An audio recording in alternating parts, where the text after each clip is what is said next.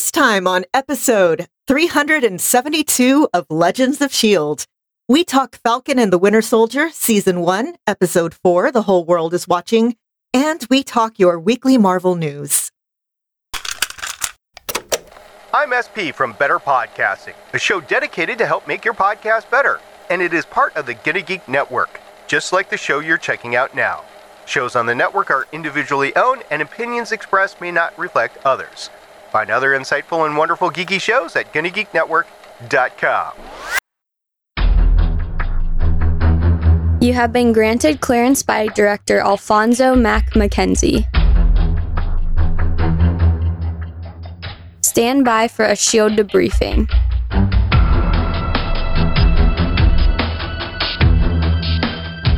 All information to be discussed here is classified and may only be discussed among agents granted clearance by the S.H.I.E.L.D. Director. And now it's time for your scheduled debriefing. I'm Agent Lauren. I'm Agent Michelle. I'm Consultant Charles. And I'm producer of the show, Director SP. Welcome to Legends of S.H.I.E.L.D. We're a Marvel Comic Universe fan show. The show is recorded on Sunday, April 11th, 2021, live from the Legends of S.H.I.E.L.D. studios and broadcast worldwide via www.geeks.live. Come join our live chat as we record. And as a special welcome to Legends of S.H.I.E.L.D., we have speculative fiction writer, blogger, and former Coins to Continue, I believe, video gaming podcaster, Charles Singletary Jr., a.k.a. at @the_CSJR on Twitter. Charles, thank you very much for joining us today. Thank you so much for having me. Thanks for inviting me. This is really exciting. A little nervous, but very excited. Well, you might be nervous, but you have a lot of Marvel comic background, don't you? Oh, yeah, I definitely do. I got my start reading my dad's comics. I don't think I had his permission. I just found them. It was a massive bag of mostly X-Men stuff, but there was some Superman, some Daredevil, some Batman, but the X-Men comics are what I gravitated toward. I think you just wormed your way into Lauren's heart with that. Yeah, like I didn't already consider you an A+ Twitter follow. Yes! Definitely made sure to wear the X-Men shirt here, but I'm glad you've decided to continue following me as much as I talk crap about Batman on Twitter. I mean... Well, yeah. Batman deserves it. You don't want to hear my whole spiel about Batman. Oh, I actually do, but maybe another time. After the show. Yeah. I love the Bat family. Bruce Wayne has issues. True. Very true. We have a lot to talk about later, but for now, let's talk about some Marvel stuff. Legends of S.H.I.E.L.D. is a fan-based podcast on the Marvel Cinematic and comic book universes. Because of smashing innocent teacups. If you'd like to talk to us about tragedy befalling your innocent teacups, you can check out our website at legendsofshield.com. You can leave us a message about your favorite tea on our voicemail line at 844-THE+1. That's 844-843-2871. You can check out our Facebook at Legends of S.H.I.E.L.D. Podcast. You can find us on Twitter at Legends of S.H.I.E.L.D. You can watch us on YouTube at youtube.com/GonnaGeek. You can tell your Amazon device to enable Legends of S.H.I.E.L.D. skill. You can join our Discord server at GonnaGeek.com/Discord. And remember, Legends of S.H.I.E.L.D. is a proud member of the GonnaGeek.com network. Charles, do you happen to have a teacup set or a tea set around? I do not, unfortunately. I do, and it's stuffed away somewhere where I cannot just grab it and throw it. So I think, we're both safe from that tragedy befalling us on this show. In the meantime, we got a lot to talk about with Falcon and the Winter Soldier right now.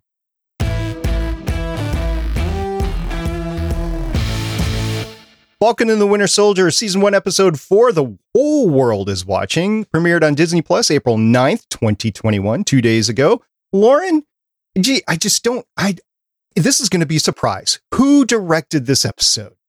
This episode was directed by Carrie Scogland, who has 57 directing credits starting in 1994, including 6 of The Borgias, 1 of The Killing, 2 of Under the Dome, 1 of Longmire, 2 of Vikings, 1 of Penny Dreadful, 2 of Fear the Walking Dead, 1 of The Americans, 2 of The Walking Dead, 1 of The Punisher, 5 of The Handmaid's Tale, and 6 of Falcon and Winter Soldier.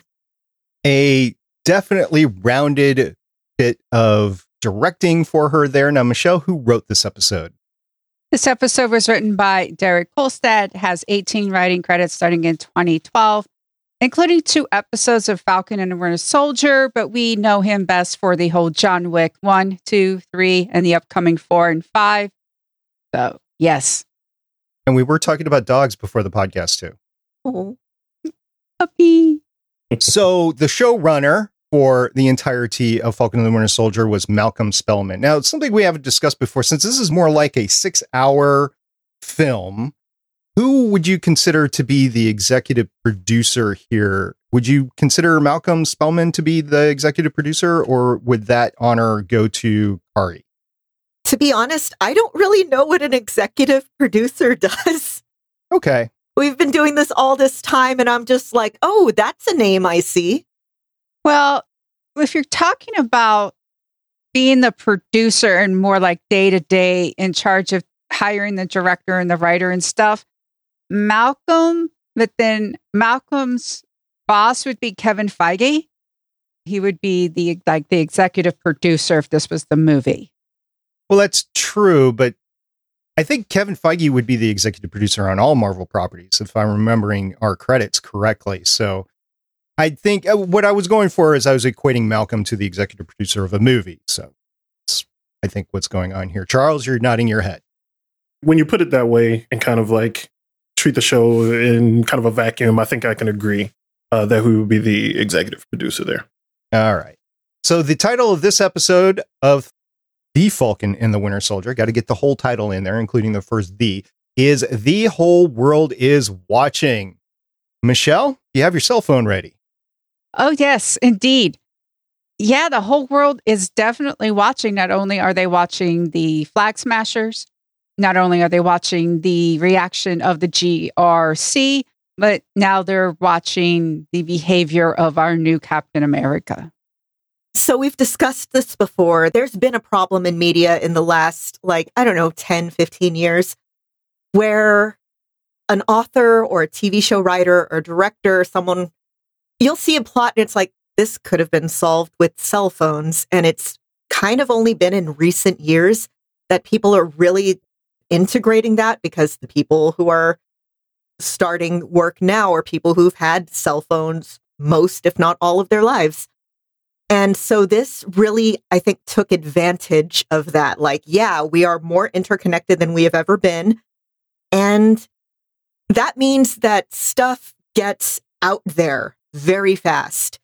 So there's always that whole, oh, you have to watch your behavior in public or this, or, oh, people only know about this because it was filmed. That, I think, was a very good way to bring it into our reality. I agree with you there. You make a really good point when you say that things can be solved with cell phones.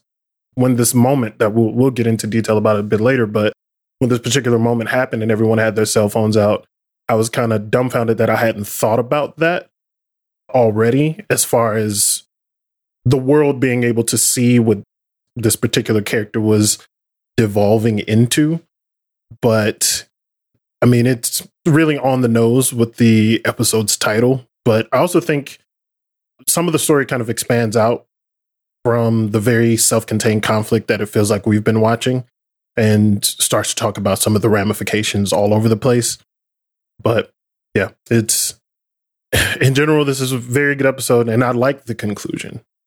The main characters, or the Avengers, or whatever you want to call them, throughout the series have been out in public, and they've been noticed. You go to the cafeteria way back in the beginning, the street cafe way back in the beginning. You go to where they're hanging out in Germany in different spots where you just notice who they are. They can't get away from that. They've been so publicized during the whole Endgame thing, the whole fight with Thanos and the whole blip and everything. Everybody knows who the Avengers are because it's very central to what's been going on in the world over the past 6 years, let's just say. So I don't think these guys can get away with it. And if you run into a celebrity these days in New York, matter of fact, so my daughters watched The Bachelor, and this past week, the last Bachelor was caught in New York City with another girl or the same girl or whatever. And it was like he thought he could go out in Central Park and not get noticed. Well, you're going to get noticed. Imagine if you're an Avenger and you're out there, you are going to get noticed. So totally see that. And what you see these days is everybody raising up their phone and taking video or a picture or something like that. We definitely get that at the end, but I see that. I'm glad that they're incorporating that into the plots. Also, I want to talk a little bit about the GRC. I'm not going to say what the GRC's name is because I get hung up on that R term every single time. But there was a time where they were saying, we're going to reinstitute borders. So this is something that we haven't discussed yet. Are all borders gone? Is it just one world? There was even a conversation about that. There was no borders. There was just one world. And now the GRC wants to get back to the way things were, including countries and divvying up the world and divvying up resources and stuff like that. And I think that harkens to the whole world part of the title too, because it's the first time that we've heard anything about the whole world in terms of there's no borders.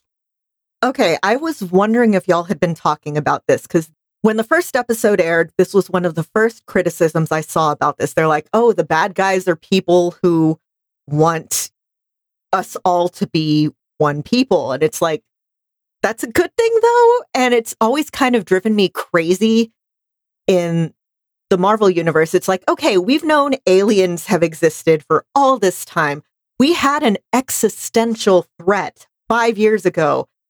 And okay, you see this a lot in science fiction. It's like, oh, we make first contact. Now everyone's like, well, it's us versus them. So I guess we're all one people now. Like, you see this in The Expanse, where it's not so much an outside threat as it is people continuing the us versus them mentality in terms of Earth and Mars and the belt. And one thing that I like in the more recent episodes is, like this episode, Sam's like, no, I'm on your side. It's just that the way that you're doing this is really bad. And I really like that they're actually acknowledging that.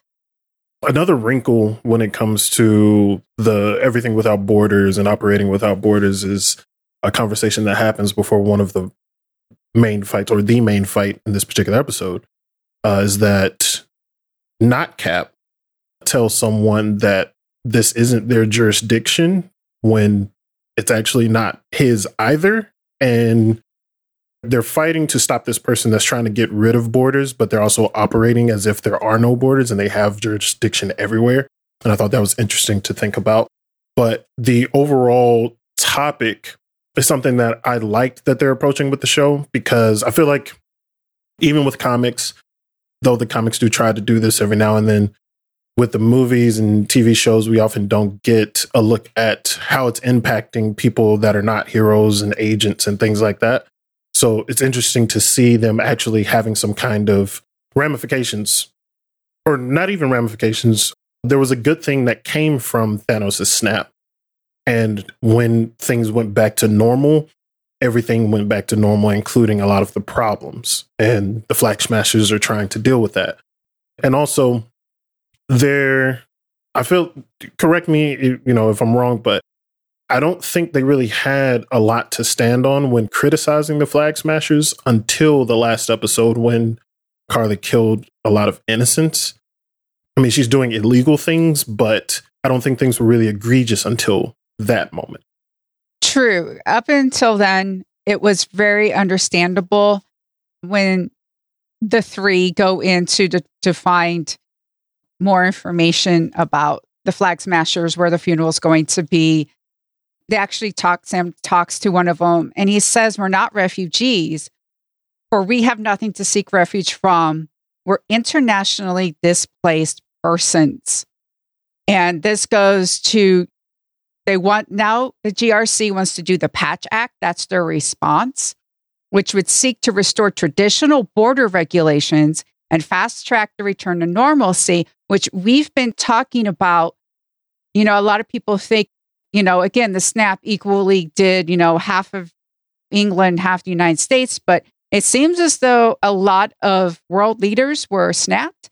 And therefore, as Sam says, people came together, countries that used to deny them entry. I'm quoting him. There were houses, jobs, people were happy to help rebuilding. The entire world came together. Then, boom, everyone came back and regressed to the old ways. That's what the Flag Smashers were fighting against. And I was on Carly's side until they devolved her into a generic terrorist villain. Because I really think that conversation between her and Sam would have had a lot more meaning if there wasn't the whole, I just blew up a bunch of people. I mentioned that last episode where I really was thinking and commiserating with Carly until that point. And then after that, it was all done with me. No matter what she did, she couldn't redeem herself from there. Kind of a real world example of the things that they're dealing with. So it's the policy of South Korea that they want unification with North Korea. But as the years have gone on, from what I understand, it's a lot more just kind of lip service. Because the thing is, you have one country with its economy, it has most of its stuff figured out, and then you would be getting an influx of more people. And the perception is like, oh, this is going to put so much strain on us. And it's really interesting. Like, it's worth reading up on. And it is kind of the same situation. Mentioned, I believe, in episode 1, I might have been episode 2 of this in our take of it, that the East-West Germany was a great example of what's going on here, because you have basically the haves and the have-nots, and they integrate in between the two. Where do the resources actually go? And that's why I was siding with Carly, is like, yeah, this does sound like an injustice here. But as soon as you bring in that terrorism, as soon as you kill innocent people, it's game off for me in supporting you. Just like Sam, yeah, I believe in what you're doing. I do not believe in how you're doing it. See, weirdly enough, as a character, so far I haven't stopped liking her. But then again, I'm also somebody who thinks that Anders in the Dragon Age series was right. So, All right, let's talk about another famous character of yours that you just absolutely love. The episode actually starts with Bucky. We haven't even touched that yet. And the marquee on the screen says, I believe, 6 years ago, right? 6 years ago. So it's been 6 years since Winter Soldier. I need a reality check. No. It's been 6 years since the programming was broken. Remember, he got put on ice, and it wasn't like overnight they fixed him. It took time to fix his arm. It took time to work on the programming. Because if you notice he's sitting there by the fire and he's just like, it's not going to work. It's basically, we've been working at it. We've been doing this over and over again. And Io, it's just like, we're finally going to get it. We're going to get it this time, White Wolf. We're going to do it. And that's what it is. So we see that Bucky had a year of peace before the whole snap deal and everything. So remember when he talked about in the first episode where he was fighting most of the time and he had a little time of peace in Wakanda. And that's really when it was.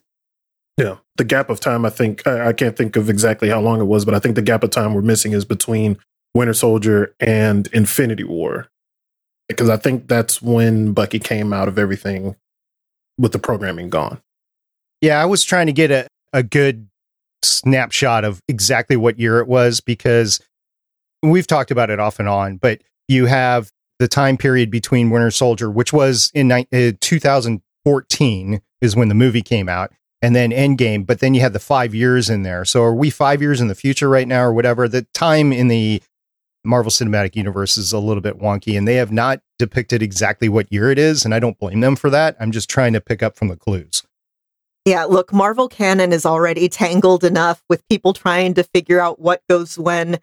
I don't blame them for just being like, look, it's in this order. Please just go with it. So, Lauren, you have not had a chance to talk about Bucky's deprogramming, and I know we're not going to move on until you talk about Bucky's deprogramming. So here you go, Lauren. Okay, one of the reasons that I really, really, really love the character of Bucky Barnes is his story is about trauma, and it is about coming to terms with very bad things that you've done, with whatever happened in your past that you're still trying to resolve. And here, okay, yeah, we saw a little bit of his therapy session, which, as funny as those scenes were, an actual therapist, I retweeted this a while ago, I'll link it in the show notes if I remember, an actual therapist was like, okay, here's all the things that this therapist is doing very, very wrong. But here, with this scene at the beginning, we see Bucky making like a breakthrough. It's like y'all were saying, it's, from what we gather, it's another attempt in a series of attempts. And if you notice, it's Io who's there, who can, take him down very easily if it doesn't work. I don't think that was accidental. I think that was very good writing. And we see that, like, the fear and the strain, and then finally, like, the joy on his face when it works. And it's one thing to know, like, okay, there is this particular thing that I have been coming to terms with, things like that. But the whole thing is that healing is kind of a lifelong process. You're always going to get, well, not always, but it's very likely if you've been through a traumatic event, you can be easily re-triggered. You can have flashbacks. You can have setbacks. It's not a straight line. And what we've been seeing in the series is that, yeah, he's past this part of it. He's still working on, his amends. He's still trying to come to terms with everything that happened with Steve. And we talked a lot in WandaVision about how it shows grief. This show, a lot of it shows processing, whether it's Bucky with this, whether it's Carly with her anger and her grief, whether it's Sam and his kind of need to just keep moving forward, and Zemo and his inability to give up on the past. I'm really liking where it's going. I think they've done a really good job with Bucky's journey throughout this. I think they've done a better job with him than others, even though the sessions with the therapist are hit or miss. We're 2 episodes removed from it, but the joint therapy with Falcon, I really enjoyed that moment. And it was a very vulnerable moment for him. And paired with the moment in Wakanda, we were getting to see him with everything completely stripped away. Everything stripped away. And I actually hope that we get more of that for Sam as we get closer to the end. We only have so many episodes left, but I feel like they have shied away from what he wants to say about taking the shield. But we do have time. I don't want to completely give up on them addressing his part of the story. And with Carly, it's inconsistent. You're right. It is good that they're handling, her feelings on everything, but it's inconsistent. Like, I like what y'all talked about on the last episode about losing faith in her, and I did too, but I thought at least we'd get some kind of remorse from her when talking to Sam. I felt like it was the perfect opportunity to be like, yes, I did this horrible thing, but I don't feel great about it. And they went the opposite direction there, and she really doubled down on it, and they tried to kind of reel it back a little bit, but I didn't buy it. It did feed right into Zemo's calling her a supremacist right then and there, her actions there. And she really hasn't backed down. Matter of fact, at the very end, I'm predicting next episode that she's on her way to the United States to hunt down Sarah and the 2 boys, AJ and Cass, to get back, because she's now been hurt now once but twice. And the second time has been from the Avengers trio. I mean, for her, I don't know if she differentiates between Captain America and Sam and Bucky right now. They're all the same, like, Avengers group, I think, in her eyes. And it kind of is, kind of isn't from her perspective, because they're all after her. So she does realize that she needs to divide and conquer at the end. But before we get there, Sam does an amazing job of going through his counseling routine that he is trained for. That's what he was doing when we first met him way back in the day, on your left sort of thing in Washington, D.C. He was a counselor to former soldiers. I think that was an excellent way to bring that part of his character forward in this negotiations, even though it was cut short. I really, really loved that. That, I think, was my favorite part of the episode. Like you said, Charles, Sam hasn't had as much kind of characterization as Bucky in this series, which is a shame. because he's a really cool character, and Anthony Mackie is a fantastic actor. And he was at Comic Palooza a few years ago, and I think we put up the audio on our feed way back when. But anyway, he's great. And here we get to see, like, okay, there is a reason that Steve was like, no, you get the shield. And we see it here. It's the whole thing. It's like, no, you can't. I mean, anybody can be like in the right place at the right time and do a good thing. But to be a good person is what we need. Sam here, we see his empathy. We've seen his empathy in the movies before. Here, it was just full on display.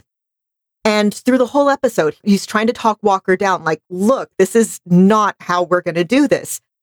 And just over and over again, we're seeing these little hints of why he was the right choice. And here, right here in that scene, that encapsulates it perfectly for me. I actually have a question for Charles, since you're here first. Do you mind? Sure, go ahead. So one of the things that I tried to talk about was how the shield has been seen. So Sam basically says, I'm not Steve Rogers. That's why it deserves to be in the museum. And, you know, he gets overlooked. And so, of course, the guy who's replaced has to be a white guy. And then Sam talks about how it needs to be destroyed, especially after he meets Isaiah. And so I'm a white woman. I am taking context clues from fiction and from what happens here in real life America. So I'm just wondering, what do you think? There we go. What do you think? I'll be honest, I was very iffy on the show when it was announced because I feared that it was going to not address the thoughts that would go through, I think, a black man's mind when offered that shield and told or assuming to become Captain America. I thought that either they would do it very poorly or they just wouldn't touch it at all.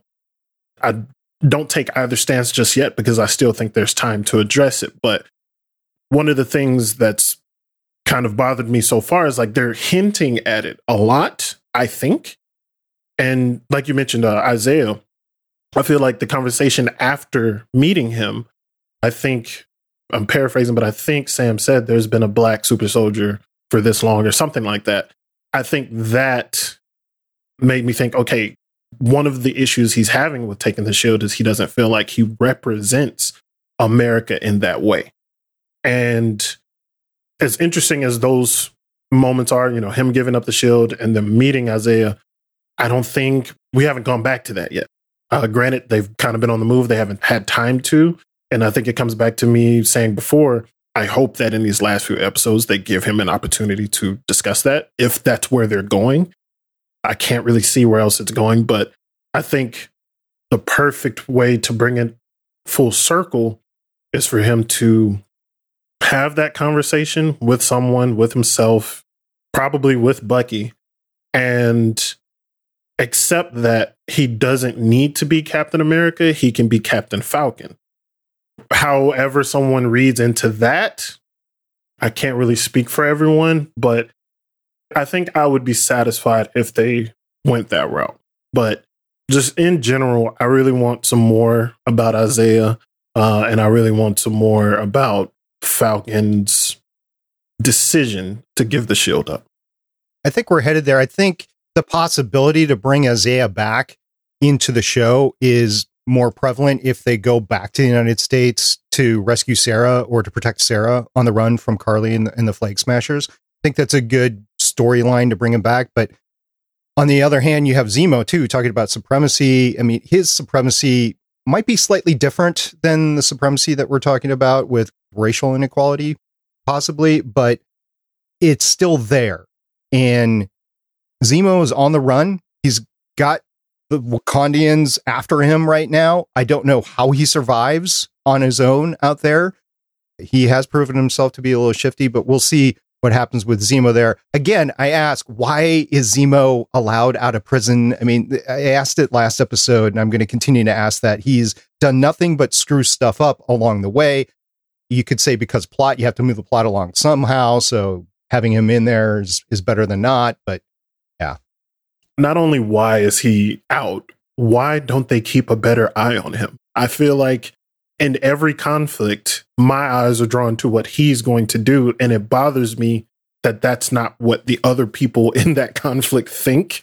Like, he's defined himself as this very shifty, resourceful character, and anytime something happens, he gets away. Granted, he has come back because he has his own goals that tie in with theirs, but that's not the case anymore, so it's anyone's game.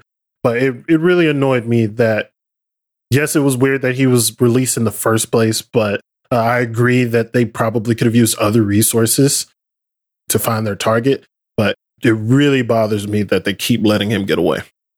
So first off, you have that first fight where he gets handcuffed, and then he gets out of the handcuffs and he fights Carly.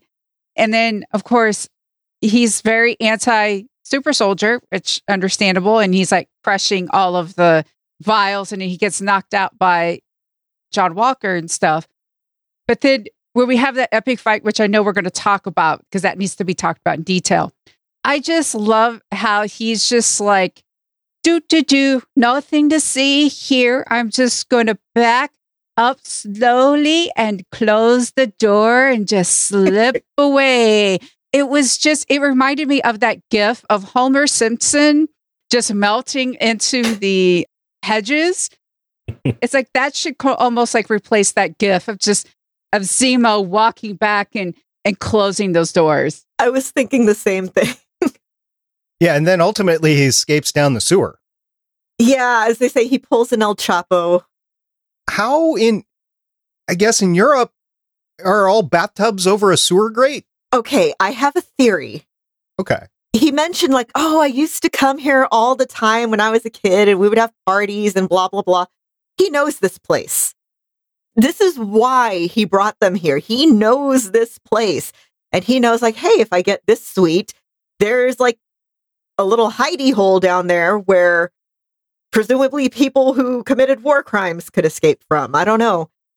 But I think them kind of drawing attention to the fact that, I used to come here. I think it was setting that up. Yeah, it made zero sense for them to trust any kind of safe houses, resources, or anything that he was putting forward. No. As I was saying last time, this time Bucky walks in and they ask if he's been followed. And he said, no, I haven't been followed. Obviously, he's being followed. I mean, they followed him right up to the door that they go in. So they have been followed up to that point. So I scratched my head over that whole conversation. But they know that they're known both from Captain America's camp as well as the Wakandian camp. They know that the three of them are there. So I don't know. The whole thing just doesn't make a lot of that was almost poor writing, but maybe they had it in there for some reason that I'm not thinking of. So I'm just going to let that one go, especially since this writer is so attuned with John Wick. I think this was a good choice for writer considering how action heavy, particularly the last part of the episode was. Yeah, there was more fights in this episode than we'd seen in a while. There was the short fight at the funeral, right after the funeral, right? There was the hideout fight that we were just talking about with the escape down the sewer. And then there was the Carly divide and conquer fight at the end where everybody's suited up and ready to go. So lots of good action in this episode. Boom, boom, boom. We're getting towards the end of the series. I don't know if we're going to take the stereotypical penultimate episode build up next time around or not, but I would assume that there's a little bit more action as it goes on in the next couple of episodes, because this is big budget and it's like a film that's 6 hours long, not like the Snyderverse cut. We're not going to go there. So we do have John Walker, we've been dancing around it quite a bit. It was a couple of main moments as we go along. First one is he can't wait 10 minutes to go in and confront Carly. He just can't. He's just so, I would say he's amped up on steroids, but that's not the case yet. He hasn't taken the superhero serum yet. So he's so impatient that he goes in there. And ultimately this leads to his buddy getting killed, not in this fight, but in subsequent fights. But wow, he just is impatient. He's impulsive. And it makes me question why they keep on pumping it up, by the way. He's got 3 Medals of Honor. Nobody in American history has had 3 Medals of Honor, and definitely nobody has survived with more than 1 or 2 Medals of Honor. So let me back that up. There have been survivors that got Medals of Honor, but if you get 3, it's probably the last one's going to be posthumously. So I don't know. He's definitely been maneuvering himself to not be the Captain America that Captain America needs to be. He has so many faults that it's just driving him to make poor mistakes as things go along. I saw a tweet and I retweeted it maybe just a couple of hours ago. Steve Rogers is who America wishes we were, and John Walker is what we are. Where, again, it's like the whole, okay, just kind of barging forward, just can't wait, brutal. And like he has these moments where you're like, okay, I feel bad for you. Like the whole where he's talking with Lamar and he's like, nothing I did that day felt heroic, talking about when he got those medals. But then it's like, oh, this feels right. This feels right. And then he does like all the wrong things. Also, just as an aside, I don't know if y'all have talked about this. Hi, I've been moving. But I think it was a brilliant choice for them to pick Wyatt Russell to play John Walker because he's identifiable. You look at him and you're like, oh my God, that's Kurt Russell, but younger.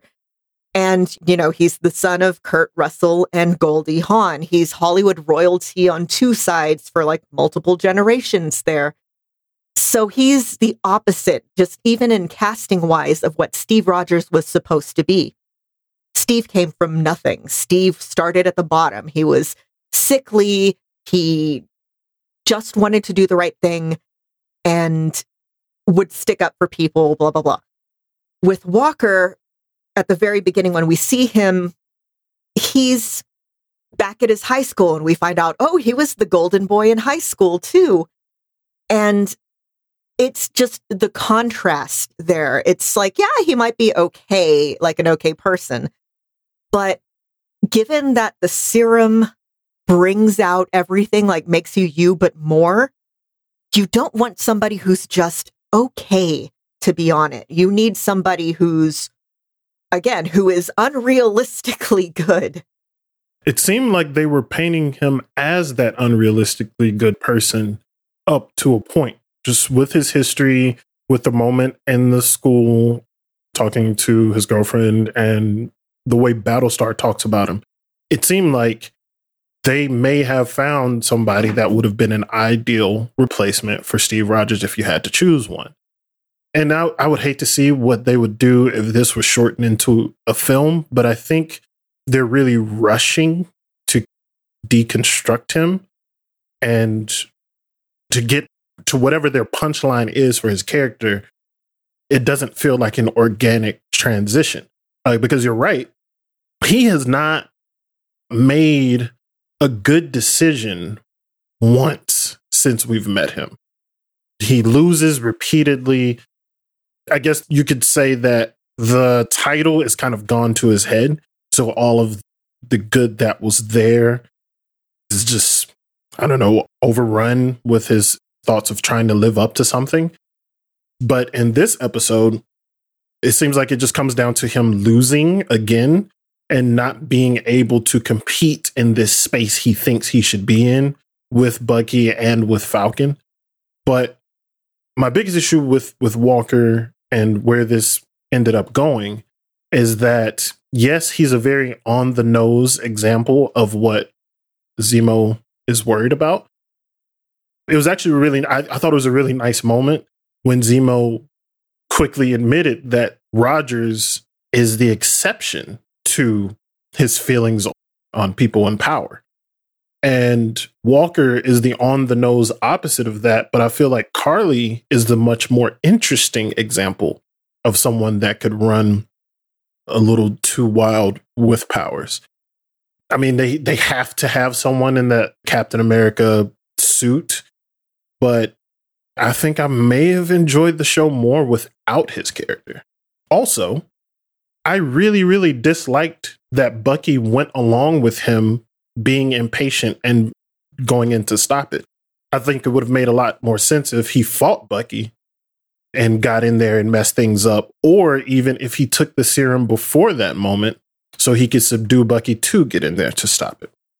I agree about Bucky not stopping him and such. And one of the things I thought was it's almost like a contrast of the modern American war manufacturing, war machine sort of deal. Not, I don't mean like the comic character, but just the military complex that we have, as opposed to when Steve, because just because you're good with a military gun doesn't mean you're going to be a good fighter, because it's almost as though those two, it's like if you notice, they both come in with guns, but they're up against people who fight hand to hand. He actually says, what is it with all these knives? Well, knives don't run out of bullets there, John. So therefore you can do that. And they're used to those close combat. And when the Dora Milaje, I hope I said that right, come in, and he's just like, I got beat up by a bunch of women. Now I got to go become a super soldier. It's like, well, they are trained warriors. They're a team, and they're used to that close combat situation where he said he was in Afghanistan, which, war is war. But when you are out there with more of a machine gun and doing something from a distance, that's a different way of fighting. There's also the fact that this is what I thought of. I didn't even think about the fact that, okay, it's a close combat thing versus a ranged combat thing. What I thought was, they're in Europe. Yes, guns are harder to get. And therefore, it would be good to know how to use knives. That was just the first thing I thought of, but I like yours better. I think it points out the fact that you have Bucky, who has been trained on numerous different weaponry and excels in every fight he's been in. He's the best fighter that you have on the field. I will even include the Dora Milaje in there. They just worked well together and were able to not only subdue him from that point of view, but also subdue his best asset, which was his arm. Not only is it his arm, but it's also vibranium. So they were able to subdue that and just take him out. And then he was like, wow, I'm useless here. So he's got to deal with that as well. I kind of love that his arm has a, I'm blanking on the term. Like a fail-safe? Fail-safe, thank you. Yeah, and they were going for it for a while. I don't know if it was just one button that they were pushing or maybe a series, because she was going after it for quite some time before it. I think it was a series. I saw a lot of people referring to it as the 5-point palm exploding heart technique. Yeah, so Bucky's got to deal with that, but he deals with that a lot better than John deals with his inadequacies. But yeah, Bucky is definitely the best fighter out there. He can grab a hold of the shield at any point in time that it comes by him during a fight and then just give it back to whoever it belongs to. He doesn't believe it belongs to him. Otherwise, he would use it. The knives, guns, doesn't matter. He's the best singular person out there. And I think it definitely, the knife fights do depict that well. My question on the whole thing with the fights is all of a sudden they're fighting hard. And then they're surprised. Everybody's surprised that Battlestar is killed. Lamar Hoskins is killed. And then there's a whole bunch of rage to that. Like, you guys are battling to the death anyway, and you're surprised that somebody gets killed. I mean, I was so mad about that. He rescued himself. He got out. And I'm still mad about that. Yeah, that was a very, very frustrating scene because I think it was explicitly said that Carly and them needed to kill Cap. And Battlestar would be included with that because they are the ones that, they don't trust, the ones that they see as representative of the American government. So the reaction to him dying in that fight made no sense to me whatsoever. It structurally functioned as like this quiet moment for us to see Walker kind of detach from reality for a second, but their reaction, I would have expected them to continue fighting because it's one down at that point from their perspective. Battlestar's down, go after. I think what it might have been, at least this was how I read it. I'm going to be rewatching it later tonight, so I'll double check. But it's more of an, oh crap, we just killed his best friend. We saw that he had also taken the serum because he threw that way harder than a person should have. We better get a head start because super strength, yeah, that's fine. Super strength plus a reason to fight. I mean, it's enough now with people who, we don't have super strength, but I don't remember where I heard this, but I remember the saying. It's when you have a cheetah chasing an antelope. Yeah, the cheetah's going fast because it wants dinner, but the antelope is pushing itself that fast because it doesn't want to die. And that's kind of what I took it as. I know they were going after Captain. And first, yes, I think they were surprised that he had taken the serum and that he was able to fight back. I know that they were after him and here he comes and he saves, he tackles her and then that's why he gets hit. But it's one thing to go and continue the fight. It's another to go and kick someone down and then beat them to death with the symbol that Steve Rogers carried and get blood on it and then stand there in front of everyone proud of what you just did. I'm not sure he was proud. I was going to say the same thing. I think they held that shot for so long because it may have started out that way where he felt accomplished, but I did feel like his expression started to change. I don't know if they're going to attribute that expression changing to the realization that everyone saw it or the fact that he realized what he had done, or maybe a combination of that. Maybe a combination of, I see these people saw me do this, and then it clicks in his head, what did I just do? But yeah, I don't think the being proud of it will last too long when we get started with the next episode. He's going to be devastated. His best friend and his sidekick, for lack of a better term, is gone. His combat buddy is gone. All he's got left to lean on is his wife, who we saw back in episode 1. We haven't seen her since. And I think it's going to be a very difficult time. I don't know if they're going to bring him back to the United States or what, but it is really bad imagery and it's going to be out everywhere. There's no way that the United States is going to be able, as an entity, the United States have propped up this new Captain America, and I don't think there's any way to control this. So let's just bring him in, rein him in, just like the Sokovia Accords did with the superpowered people. And technically now he is superpowered himself, so he should be brought back in. And I don't know what happens from now. I wonder if they'll lean into the fact that, yes, he took the serum because he thought that was the solution, but it still got Battlestar killed. Like he wasn't able to save him in that moment.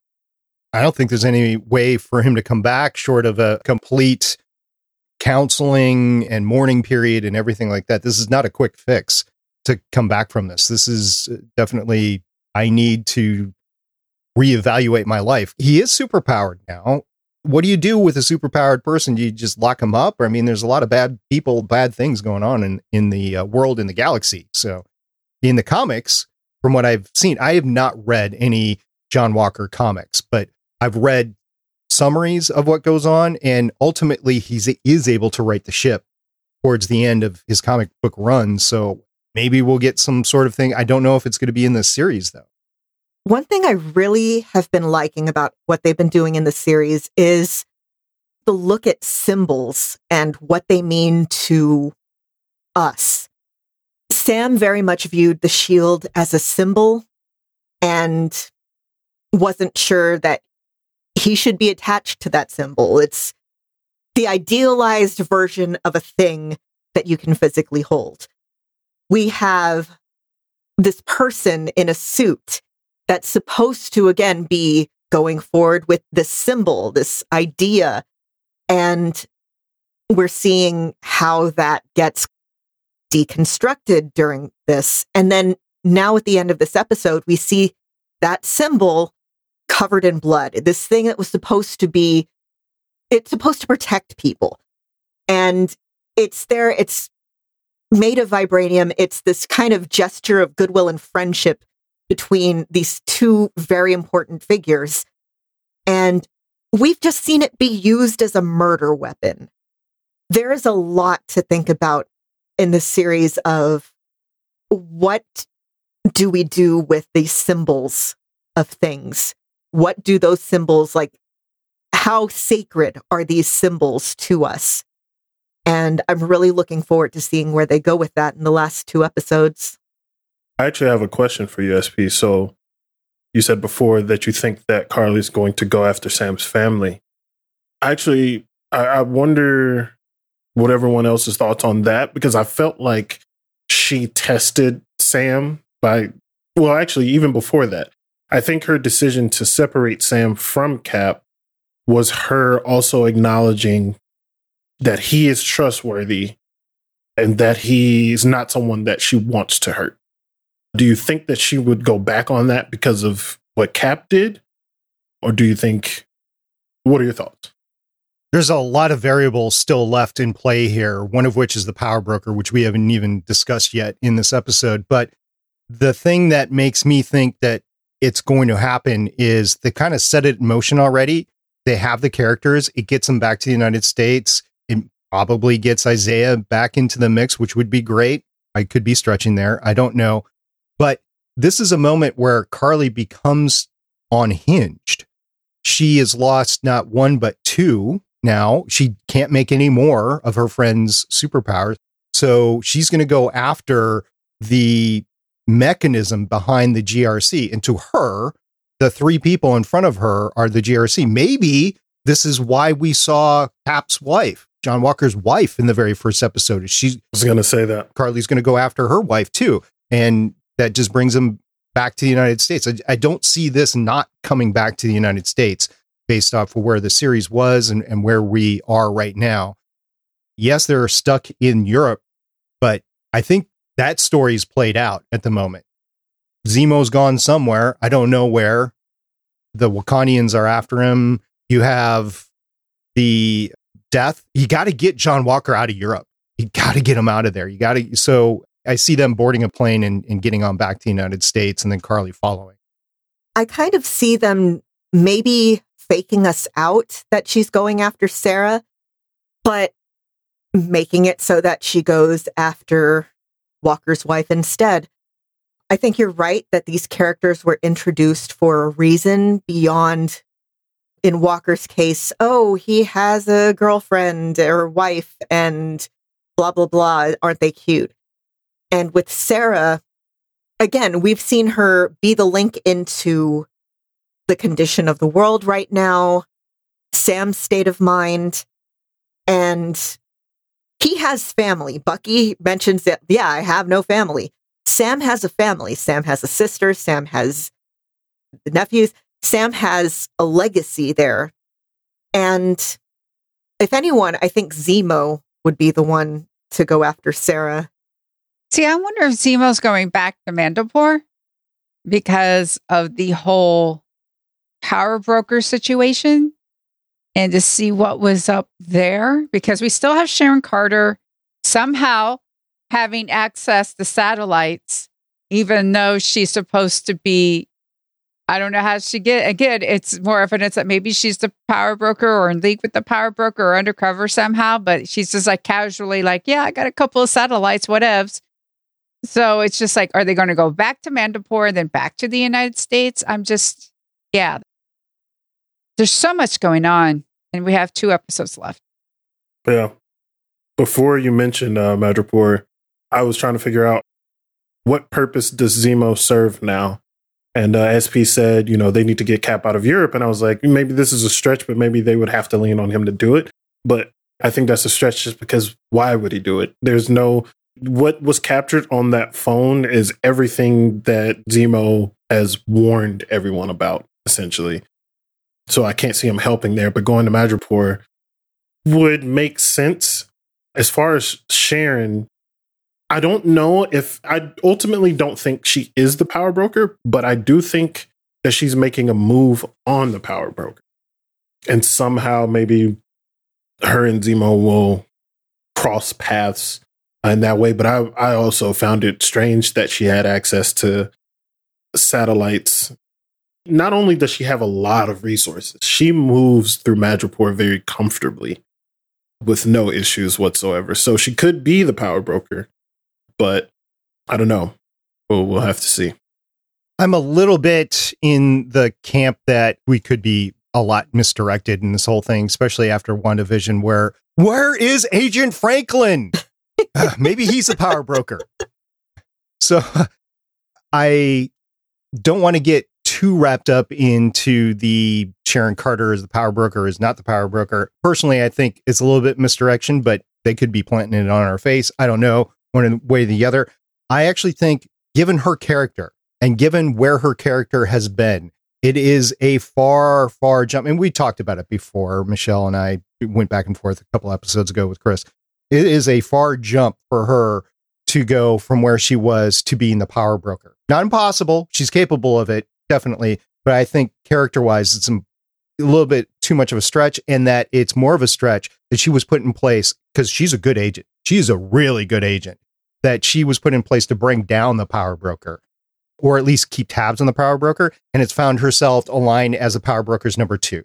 She's mentioned he with the power broker before, might indicate that the power broker is actually he, and not to get too spoilerly, but we've been given a indication that there's going to be a cool guest appearance next episode as well. Could be the power broker, could be something else. I have no idea. If it is the power broker, that would mean it wouldn't be Sharon. So I'm up in the air on it. Just going to go along for the ride here. I'm not going to get too entwined in one way or the other. My whole faith in this show is not going to be based on if Sharon is the power broker or not, but it's definitely been an interesting side conversation. I had a question for y'all. What ultimate purpose do you think the power broker is going to have in this story? Like, yeah, we get at the beginning, the power broker is responsible for the serum, but they've been making too much of a deal for it to just leave it there. What purpose do y'all think this is going to come to? To resolve the Agent Franklin loophole. Or finally reveal perhaps a bigger bad, because we're entering phase 5, right? Phase 5. And we know Doctor Strange is handling sorcery and the multiverse and all that type of deal. That's WandaVision clearly leads into that. But we're not really too sure what's going to happen on like the Avengers side of it. Like we have Ant-Man and the Wasp coming up, and then there's the whole, other things. Like, are there even going to be any more Avengers type movies? Like, because we're getting like the Eternals and all that type of stuff, which really doesn't ring Avengers. So I don't know. And you've pointed out many times, Kevin Feige has a whole new set of toys in the toolbox right now. So who knows what that's going to evolve into in terms of collaboration. We're going to get some Fantastic Four movies. We're going to get some X-Men movies. That's the collation of everything. I mean, who knows? It's the Kingpin. The power broker's the Kingpin. And we're going to get Vincent. Making that MCU connection, huh? Wait, Charles, are you thinking what? That was awful. No, Kingpin. I was going to say, like, how wild would it be if this is how they tied into the Netflix series and just brought Kingpin back? We know they have the rights to at least Daredevil back from Netflix. Or Madame Gao, it was a he, but... Yeah, that could be misdirection. Or I saw somebody suggest Victor Von Doom, but I think that's a little out there given Von Doom's usual motivations. I will say that when they're like, oh, blah, blah, blah, we need to go to Madripoor, I screamed because that's a thing that is very, very, very tied in with the X-Men, especially Wolverine.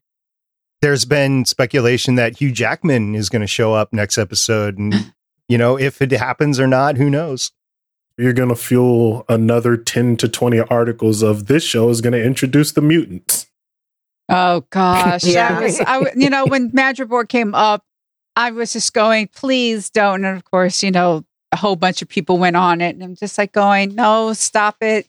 Kevin Feige's not going to bring out the mutants for another 3 years or so. Just calm down a bit. There is a measured way to move the MCU ahead. And I just don't see major shifts happening in the Falcon and the Winter Soldier because they came out and said that this is timeless of where it is. This is not necessarily has to happen in a specific time in the MCU. So it makes me think that there might not be too much introduced. That said, who knows? They can pick and choose whatever comes out of it. What if it's Namor? Oh my goodness. Please don't get my hopes up here. We could get Phil Coulson back. I mean, I who was knows? thinking that earlier too. Who knows? It's going to be fun. We could speculate all day, but yeah. I like this episode. And Michelle, how'd your mom like the episode? She actually likes this one. Oh, do we actually have some audio from her? Yes, Okay. we do. Let's go ahead and play that. Episode 4, I really did like it. It was very interesting, especially with the Wakanda soldiers. They came in and they wanted Zemo, and Captain America, he's starting to be arrogant. Well, maybe not started, but he is arrogant. He's being impatient. But when they had their fight, and then when they ended it, he says they weren't super soldiers. Well, number one, they were a team together.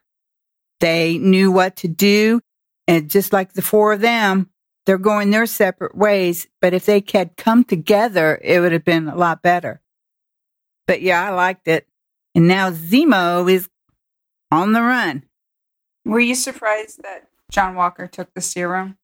Yes. Why were you surprised?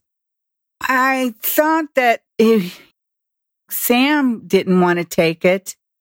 But I think when he fought the women, the soldiers, that's when it kicked in. He goes, they weren't super soldiers. And that got into his head, and I think that's the reason why he took it. He wanted to be able to kick some ass, and, well, he kicked the wrong ass, and now everybody will know that he's not a good Captain America. So it's an improvement over the first three? Yes. Mm-hmm. It's getting better. Yeah. Okay. Yeah. Yeah. I'm more interested now to see what really will happen. And it just took to episode 4. Yeah. Just took to episode 4. With 2 left. Yeah. 2 left. Dang. Thank you. Oh, you're welcome. Yeah, so as far as Michelle's mom's take there, it took until, well, at the end of season 3 that Star Trek The Next Generation started picking up. So, 4 episodes in, not too bad here, right? You're really comparing something that's like over 20 years old to the well-oiled manufactured Kevin Feige machine? Ooh, that's an interesting thing. If Kevin Feige would have taken over Star Trek, where would we be now? No lens flares? I've been rewatching The Witcher lately, and first of all, because of that, it cracks me up anytime anyone says White Wolf in this show. And second of all, last night I finished rewatching season 1 and started watching the behind the scenes things. And they had basically their Kevin Feige on the show. He was a Polish guy who was like, oh, I know all the books. I know all the background. Let me explain this.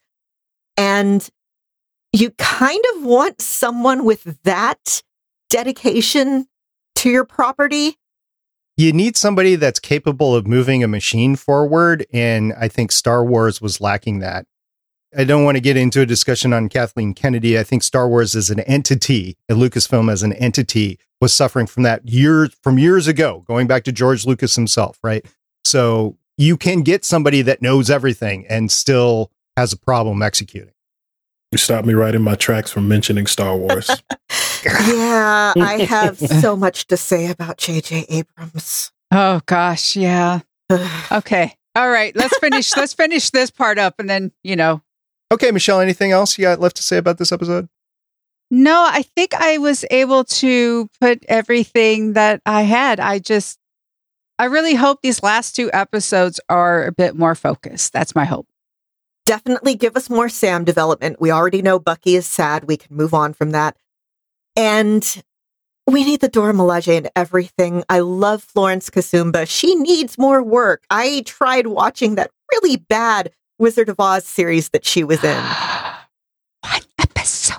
I was so I saw the thing with the dress and I'm going, I am in for this. I love her. And then she's one episode and it's like, what? What? Yeah. Why are you taking someone who is just so elegant and but it's like, she just is like elegant and extremely tough. Anyway, this could become just a complete hour of love for her, but yeah. She's in this. Yes, she's in this. I'm hoping she's in more. I love the character of Io from the comics. So give us more. Marvel, please listen to us. I will give you money. We already have. Yeah. Charles, your last thoughts here. I fully back anything extra regarding the Dora. I love the Black Panther comic books, but I always felt like they were the most interesting thing about them, especially in recent comics. But anything more with them, I'm all for it. But I hope that they give Sam time to be as vulnerable as Bucky has been in these last 2 episodes.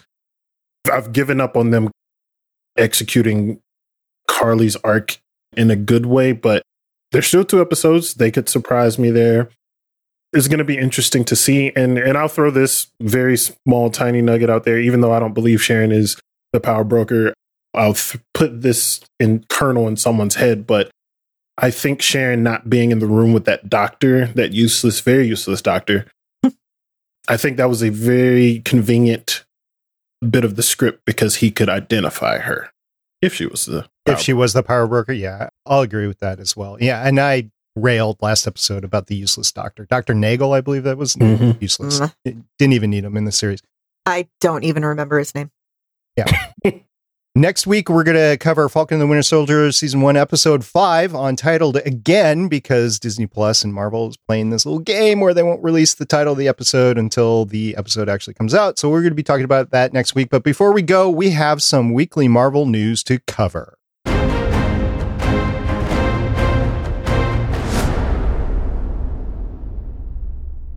Yeah, we have some news with a trailer. Yeah, so first off, we have a new Black Widow trailer.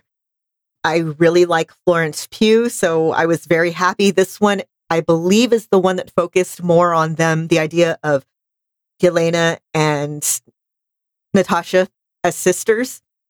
And I am here for that. Found family and maid family are like a huge narrative trope that I love. Okay, I really like Florence Pugh. She was amazing in Midsummer. I really liked her in Fighting with My Family. And I really want to see more Yelena. Now, I watched Iron Man 2 this past week on the treadmill. I'm done with my Star Wars watch. I'm now into my Marvel Cinematic Universe watch. I'm at Thor. So I've already gone through the first 3 movies, and Iron Man 2 was the 3rd movie I went into. Black Widow makes her appearance right there. And I was thinking as I was watching this really is the first Avengers movie because you have all the things coming together right there. But after that, she should have had her own movie. And I know that they were throwing in a lot of ancillary characters at that point in time into the universe, into all the movies. But at that point, she really should have had her own movie. So I'm grateful that all this time later, from 2010, I believe, or 2011, all the way 10 years later, she's finally got her own movie. Charles, are you excited to see this movie? I am. I'm excited to see it. I like the cast that they have. I feel like Black Widow was definitely very underutilized throughout the entirety of the MCU run. I think everyone's assumption, which would make sense considering the state of her character in the current movies, that this is going to be a one and done thing that doesn't send any ripples across the rest of the MCU. But I am hopeful that they're going to plant some seeds that will be relevant. The main one that I want them to do, I want them to do something to get Secret Invasion rolling, to maybe reveal that a particular character is a Skrull or something like that. I think that would be very, very interesting. Our next piece of news is about She-Hulk. Renee Elise Goldsberry is going to join the series, and I hope she's satisfied about it. Yeah, she is probably most widely known as the original actress for Angelica in Hamilton. So yeah, she can act, she can sing. I've also seen her in the first season of Altered Carbon. I got really mad at the author, so I haven't watched the second season, which I should, because again, Anthony Mackie, fantastic. But she's really good, and I'm very excited. I want to know who she's going to be, what's going to be going on. I'm very happy. I'll tell you this regarding Altered Carbon's second season. Since you like her so much, you'll enjoy it because she's definitely more of a focal point. Yes. Okay. I guess I know what I'm watching next. Yeah. As far as She-Hulk goes, this is awesome. I think this is a fantastic addition to the show. I was very loosely interested in the show, and then they announced that Tatiana would be the lead. I love her, and I think it's Orphan Black. Yes. So having both of them there is great. I also did not realize that Tim Roth was going to be reprising his role as the Abomination in this particular series. So that is going to be quite interesting. But I'm looking forward to it. I was going to mention that I recently watched The Incredible Hulk from 2008, and to date, there'd only been 2 actors that came out of that, Thunderbolt Ross, the Hulk, I guess, and Tony Stark. 3 actors that came out of that into the rest of the MCU. And yeah, the Abomination was basically left for dead at the end of that. So it'd be interesting bringing the Abomination back forward. It is not on Disney Plus. You're going to have to buy it on your own. I haven't found it streaming for free anywhere. I had previously bought and redeemed a digital copy on Prime, Amazon Prime. So that is how I watched it. So you're not going to find it on Disney Plus. Next, we asked for it and Marvel delivered. We have 1 hour Dancing Zemo. We have the link to it in there. It is the, look, I know stereotypes, and everything, but man, if you want an example of the stereotypical white guy dancing thing, this video was it. It is amazing. It's 1 hour. Thank you, Marvel.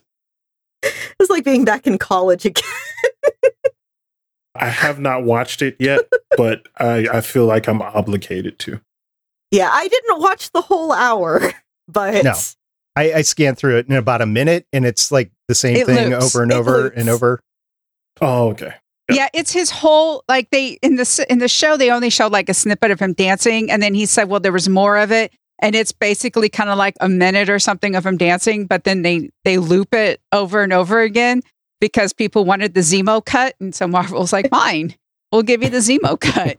That's a smart move. You remember how they gave us the like Avengers themed Yuletide logs a while back? They need to do the same thing, but with Zemo dancing in front of it to like Jingle Bells. There is enough lights. It could be Christmassy. Okay. We also have a new trailer for Loki. Has anybody else watched this trailer yet? Yeah. Yes. I'm so excited for Time Crimes. It's taking it looks like a bunch of aspects from the more recent Loki comics that I really, really like. So you have, him in basically the outfit from when he was running for president.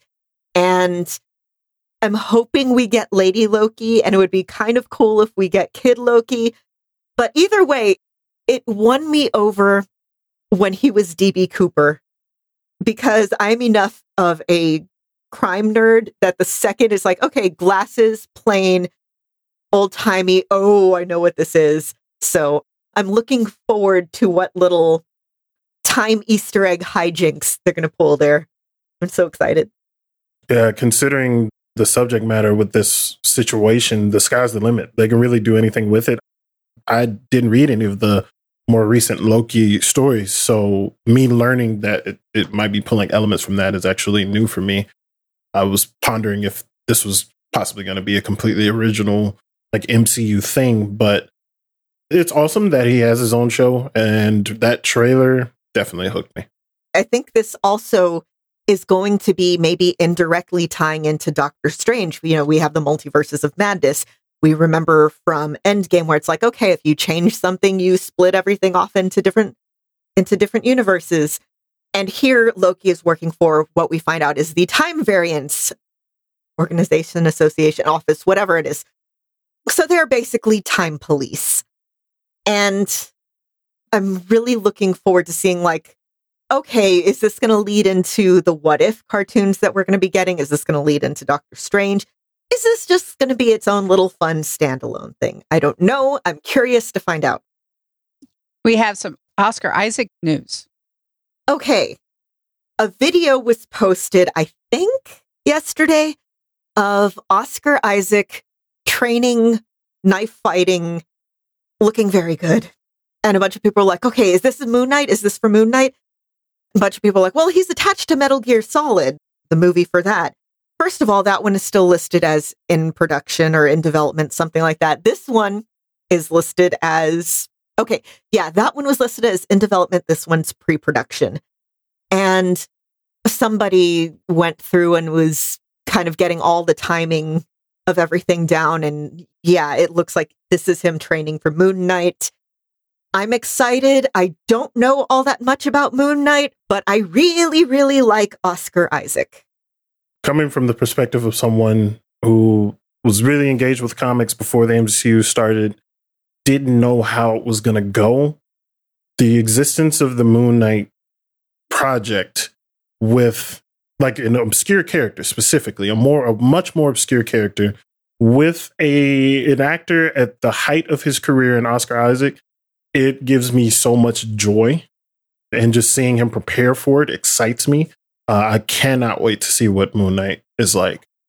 And then finally, something about Bucky's therapist. Yeah, I mentioned this earlier. An actual therapist went through and listed like, okay, here's all the like horrible ethics violations and everything that Bucky's therapist did. So if you're curious, just might want to check it out. It's from @MadeOfAwesomeAWSM on Twitter. And I think it's worth a look. I mean, everybody has these ideas of what therapy is like from watching on TV. And this is part of why people are sometimes very reluctant to get mental help, because we all have the whole Freudian lock you in a scary, haunted mental hospital. And it's like, no, people can be abused through the mental health system. People are, but good therapists exist. I have been to a few. I've been to some that weren't great, but it's worth finding out what the misconceptions are. Yeah, I'm interested in reading that thread. I just scanned through it, and one of the things that jumped out to me was her making light of his situation, which definitely, I'm sure it screamed at a lot of people. It was a very inappropriate thing, including Al Elizabeth. And yeah, I'm unfortunately one of the people that's a bit more hesitant to seek therapy, but I didn't really kind of think of this particular use of a therapist in the show as any particular type of deterrent, but I'm interested to read more. Yeah. Again, we came right off of talking about Punisher, which had the worst example of a therapist. Don't get me started again. Is this therapist great? No. Obviously made a mistake. Of course, we don't know what their sessions have been like, because I'm in talk therapy, and I have to say the relationship with my therapist has evolved over time. So I know a lot in that session and in that other session with Sam and stuff. and everything. I'm not going to verify like that. That's what it is. No, really, that is not good therapy. No. Either. But is she better than the one in The Punisher? Yes. I mean, it's hard. I had a therapist ask me if my intrusive thoughts were possibly me having psychic abilities. And that therapist was worse than the one that asked me about that. So, yeah, oh gosh, it was a whole thing. It's good Lord. Charles, we were so entwined in the linear series that were on TV that we haven't gotten through all of the Netflix stuff until we're just getting to the last series now, Jessica Jones. We just watched The Punisher season 2. This is really recent for us. None of us had seen it before now. So it was really interesting to get that back-to-back comparison between the things. There's so much Marvel stuff. I'm both so happy and so overwhelmed. Well, since you're so overwhelmed, I think it's a good time for us to push the bathtub to the side, pick up the grate, slink on through on out to just recoup.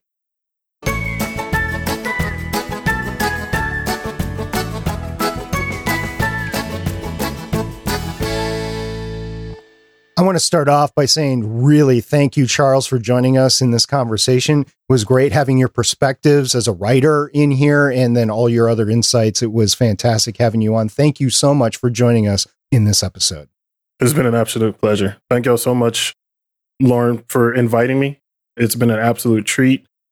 I was aware of the show before this. I hadn't listened to a full episode, but I did before coming on today, and it's legitimately impressive. You all do really, really wonderful work, and I will be a listener going forward for sure. Thank you. I also want to thank, in addition to Charles, all of the listeners, the people who show up or at least read the live tweets. Now that I've settled into a place, I'm doing live tweets again on Saturday mornings. So thank you to the people who have responded. Again, we really, really, really love hearing from all of you. Thank you to the people in the chat. Yes, again, thank you, Charles, for coming by, and to thank everyone who hangs out in the Discord. I'm more in the Discord than I am on Twitter, and the interesting conversations that we have. Again, if you're worried about finding spoilers, we have a strict spoiler policy where we keep general things in the Legends of S.H.I.E.L.D. channel, but then we have a special spoiler channel, and that's where people can just talk about whatever. So don't worry about coming in and all of a sudden in the general chat, all of a sudden get spoilers. We do have rules. We do, and it's a great conversation that we have over there. So until next time, I'm producer of the show, Director SP. I'm Agent Lauren. I'm Agent Michelle. I'm Consultant Charles. Okay, we'll see everybody next time. Bye. Bye. Bye-bye. Bye. Thank you for listening. If you want to leave us feedback, go to gonnageek.com and you will find all our contact information and other shows. You can also visit legendsofshield.com where you'll find our complete archive of podcasts. The music heard on this podcast is by Kevin MacLeod, found at incompetech.com, and also artists on pond5.com and audiojungle.net. The opinions heard on this podcast are those of the individual hosts and do not represent Stargate Pioneer Productions, Legends of S.H.I.E.L.D., or Gonna Geek. Agents of S.H.I.E.L.D. is the property of the Disney Corporation, Marvel Studios, and ABC. No infringement is intended.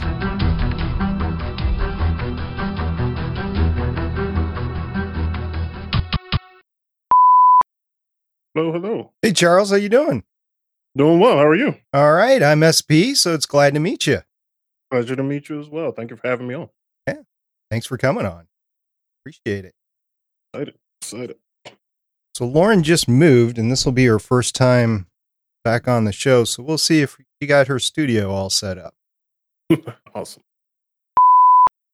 Michelle, for the record, I did ask her about 3 times, maybe 4 times, if she wanted to test things out before now.